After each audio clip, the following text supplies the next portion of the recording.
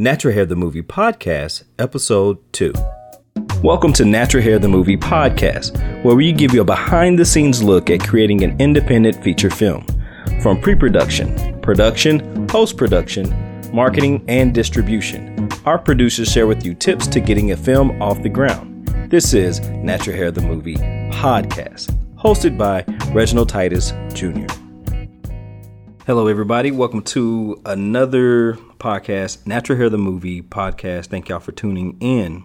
Today we have special guest London Williams. London Williams, he's a producer on this project. He really came in and helped us out tremendously, especially when it came to all of our business acumen, making sure our paperwork was right, and just giving us like that consultant eye on the project. Again, everybody, my name is Reginald Titus Jr. Thank you for tuning in. And the whole point of this podcast is to help you if you're on your journey, you're making your film, and you just need some inspiration and you want to know how we were able to do our project. We're here to help you out and give you that encouragement. So without further ado, London, talk about how you got involved with this project and talk a little bit about your background and if you film school and things of that nature. Okay, I'm going to give you guys the abbreviated version or else this will be a 10-hour podcast. I actually got involved in the project right when I finished film school in New York. Went to the Digital Film Academy. It was a great program. One thing I liked about the program is that they taught you everything from pre-production, production, all the way to post-production. And you didn't just learn how to shoot a camera. You learn how to edit. You learn how to do screenwriting. You learn everything about it. So we had classes from directing, editing, screenwriting, After Effects, all the way to doing Pro Tools. So you learn everything. And what they try to tell you is you may not specialize in one of these things that we're teaching you, but we're going to help you find your way and going to help you find your niche. So one thing I realized my niche was actually being a producer. So after I took the producing class, I actually fell in love with it. I saw the leadership qualities in a producer, and plus, prior to film school, I already had 20 plus years event management experience. I had business experience, so the producing role was actually a natural fit for me. Only thing you had to learn was the lingo. So once I learned the lingo of the film industry, I was able to apply it to the producing job right away, and I actually hit the ground running. The interesting story about that, I saw a need in all the film students in my class. I would say at that class at that time, it was probably about 20 to 25 film students. And I didn't want to see them fail. I wanted us all to be successful. So I basically was telling everybody, hey, let's do this. I was motivating people constantly. Let's get our films done. And then there was a small group of us to where they was like, hey, London, you mind producing my film for me? I was like, yeah, no problem. I was just telling people, yeah, no problem. But I said, we got to get the paperwork out the way. So we started doing paperwork in film school. I didn't know how legal that was. But I was like, okay, let's get the paperwork out the way, because one thing I don't want to do, I don't want to be liable for anything that happens on set and it's your project. At that point, I just started producing my colleagues or in film schools projects. So I would say that year, I'm going to just say that year, I produced probably over 8 to 10 projects. 8 of those projects was film student projects, people that was actually in my class. And then I was lucky enough to meet someone at another film school who actually produced her project as well. And then from that project that I produced for her, she introduced me to somebody that wanted another project produced. So I ended up producing 8 in film school, 1 outside of our school, 2 outside of our school, but with that being said, it was actually a feature project, a feature film. So that was my first feature film actually working on in film school. It was interesting when they approached me to produce that project. I jumped on board right away. I was like, hey, great, I can do this. But at the same time, I was so ambitious to jump on board. I saw there was a lot of potholes that I did not expect, because I was trying to apply everything I learned as an event planner, as a producer, and as a promoter to trying to produce a film, okay? Some of the potholes that I ran into was people that was already working on the project that didn't have paperwork. So those were some of my challenges. And then just different things. It was either actors that they had already cast before, changing out actors, and trying to get people to come back in to finish the film. So we've got that film done probably over a 5-month period of just shooting that film. So that's basically my background and how I kind of segued into producing. And now I'm full-fledged ahead just doing it, just out there doing it. Tell the audience how you got involved with Natural Hair the movie, around what, if you remember the year and month, give us your mindset at the time and kind of where you are today working with the movie. Prior to getting involved with Natural Hair the movie, I already knew you as a director. I knew you were doing movies already, and I was always trying to figure out how to get in. But my thing is to get in, I wanted to be effective. I didn't want to just be another person that just get involved and don't know what they're doing. I didn't want to be bumping my head. So, Reginald, I hate to say this, but I've been following your career. So I saw what you was doing. What's the name of the movie you guys did? It's Complicated. Yes, Complicated. I was actually on set of that one, I believe. The restaurant scene. Oh. When we shot in Arlington. That was Why Did You Leave? Why Did You Leave? So 2009. I was actually 2009. Wow. So I was actually on set of that film, Why Did You Leave? And, I was just basically intrigued. I said, man, this is what I want to do. But at that time in 2009, I was working for a corporation. They had my full attention at that point. And I was and I was working on my doctorate degree as well. So once I finished my doctorate degree in 2010, I started teaching. Then after that, after my teaching stint, I went to film school. And right when I was getting out of film school, I think I talked to AD, and he was telling me what you guys were working on. I said, man, y'all want to get involved. So at that point, we all sat down and we talked about it. And I just basically told you guys that I wanted to be a person that could bring the business acumen to the table and help you guys get organized. That's one of my things to where I think is my strength, at helping people organize and helping push teams and help people pushing through the end. So I saw an opportunity there. You guys already had the infrastructure in place. Y'all have been working on this film really since 2013, you know what I mean? So with that being said, I felt like my role was to kind of help you guys get organized. There are some things that I saw as I got involved, and I said, okay, that needed to be fixed. But as a producer, you have to know when and where to use your voice. And I knew my voice was going to be stronger by helping everybody get the organization part together. Yeah. One of the things that we want to talk today about is fear. Okay. And a lot of people, especially I would probably say Americans, are fearful of asking for money because they might think that it makes them look bad or that they're begging or something like that. But that's basically an essential skill when you're a producer. I know for us, some of those things came up when we launched our Kickstarter campaign. So can you talk about just like overcoming the fear of asking for money? And then I know you've had to raise money for your various projects. So can you talk about that and help inspire some people? Conquering fear, the fear of the ask. I was always taught that a closed mouth don't get fed. And with that being said, I talked all the time. I'm always telling people what I have going on. If it's some people that I don't want to be involved with, I just won't say anything. But if I'm asking, if I'm going for the ask, it's to somebody that you want to have a long-term friendship with, partnership with. And truth to be told, being in business together is like being married to a person, because you would be talking with them almost every day. So you got to make sure that you choose wisely who you ask for or ask the money for. With that being said, one thing that I did, my student project in film school was called Hidden Ties.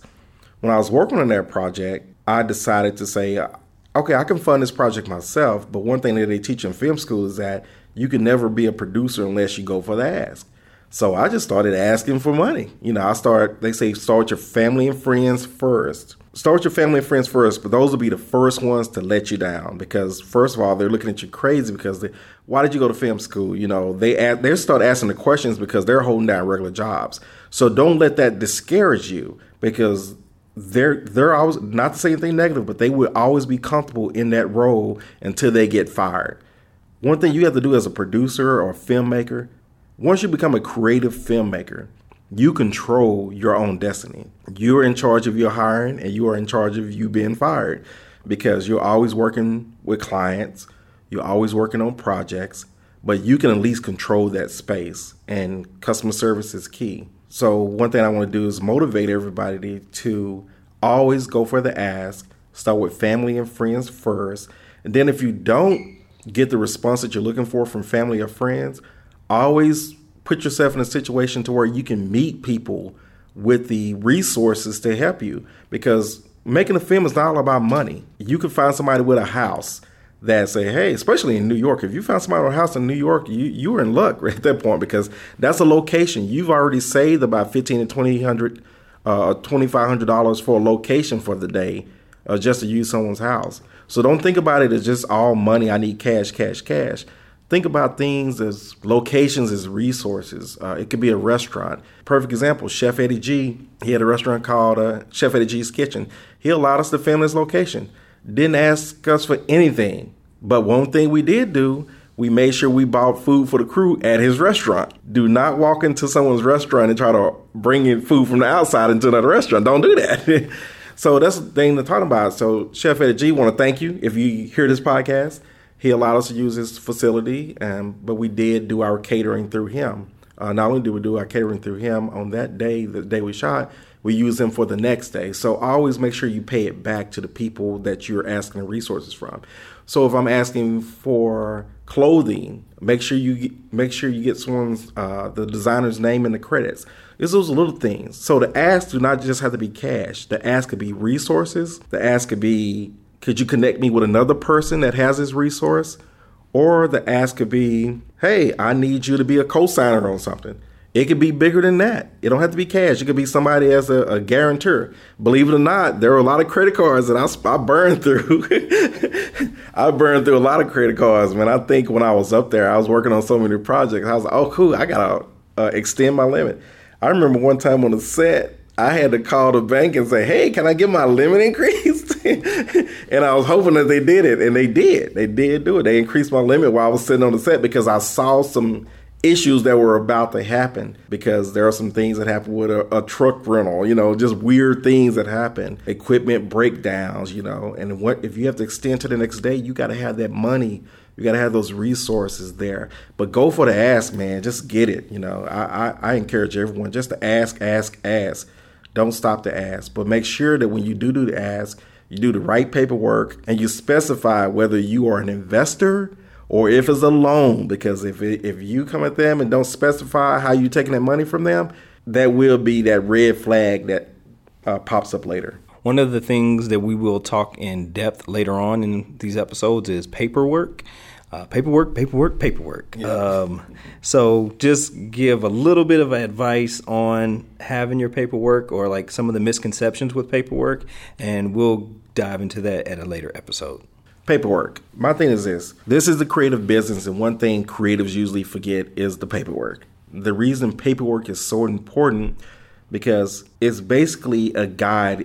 Paperwork guides you in how to run your business effectively. Not only does it is a guide, it's also a roadmap to the distribution at the end. Because what's going to end up happening is this. If you don't get the right paperwork in place at the beginning, you'll spend a lot of time trying to chase people down after that to get paperwork signed. It may be an actor or an actress that didn't sign some document, but you never know. They may end up in jail. They may move out of the country. And all of a sudden, you can't get this movie on the air or at the movie theater because they never signed the paperwork. And then your distributor, the first thing they're going to ask you, they want to see all the paperwork of everybody that's in that, especially the people that's in the film. If they don't see that paperwork of the people of the starring cast, that's the first red flag that they will flag, and then you won't be able to get E&O insurance and all those errors and omissions insurance. There are so many different roadblocks that you can run into.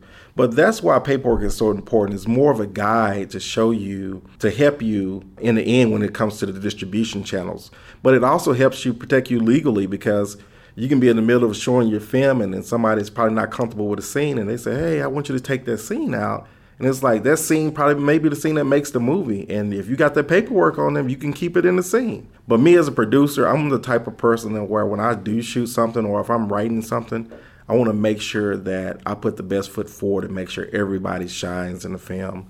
I'm never going to be that guy to be like, oh, this makes the movie, forget about you. There's always negotiating that can go on with that. You may want to pay them a little bit extra, you never know. But at the end of the day, the paperwork is the number one key to protect you in the end. And it's not just contracts on actors. It's contracts on your crew. It's location agreements. It's everything, because if they don't see those locations, if a location see their image on the screen and they didn't approve it, you can run into those issues. If a crew member steals your footage, you have something to fight them on at that point. So, and that's really what it boils down to, is just make sure that you have the appropriate paperwork in place from everything from crew deal memos to cast agreements to location agreements, all the way to even when you're purchasing stuff, just make sure that you keep logs and make sure you keep in the appropriate things. Even when it comes to equipment on set, I'm going to give you guys a perfect example. One of the films that I shot, I would not name this film, but one of the guys said his equipment got broke on my set. It was some equipment that he brought on set, and he said when he hooked it up to the red camera, hold on, maybe we should say that. When he hooked it up to the camera, that it messed up his equipment. And I was like, what? How did you hook up your stuff to our thing and you're telling us our equipment messed up your equipment? And he wanted us to pay for it. And I was like, no. At first I was like, no. But of course he kept submitting. And I said, you know what? That was a small problem to deal with. Let's just pay him and move on. So you got to have, when you're running the set and someone else bring their equipment on set, you got to have them sign something if they're going to be using their own equipment. So it's all these little things that you have to be aware of, that this is all trial and error. The film industry is trial and error. I hate to say this because you never know what could happen on your set. Another thing that happened, I had insurance on all of my sets, everything I shot on. That's one thing I was strong about, having insurance on set. We had an incident to where somebody that was gaffing, the gaffer, they was hanging lights and scraped up the hardwood floors, those type of things. So these type of things happen to where, you got to have your insurance in place to cover those type of things. I appreciate you sharing with us today. Again, everybody, this is the Natural Hair, the Movie podcast. London, where can our viewers, our listeners, where can they find you at? They can actually find me at, the viewers can find me at londonwilliams.com. That's it. All right, y'all. Thank y'all so much for listening in today. Stay in tune next time as we talk to more producers on this project and some of our music people and executive producers as well. So thank y'all. This is Natural Hair, the Movie, the podcast, and listen soon. Thank you for listening to Natural Hair, the Movie podcast. Stay informed by visiting naturalhairthemovie.com. For business inquiries, email us at info@naturalhairthemovie.com.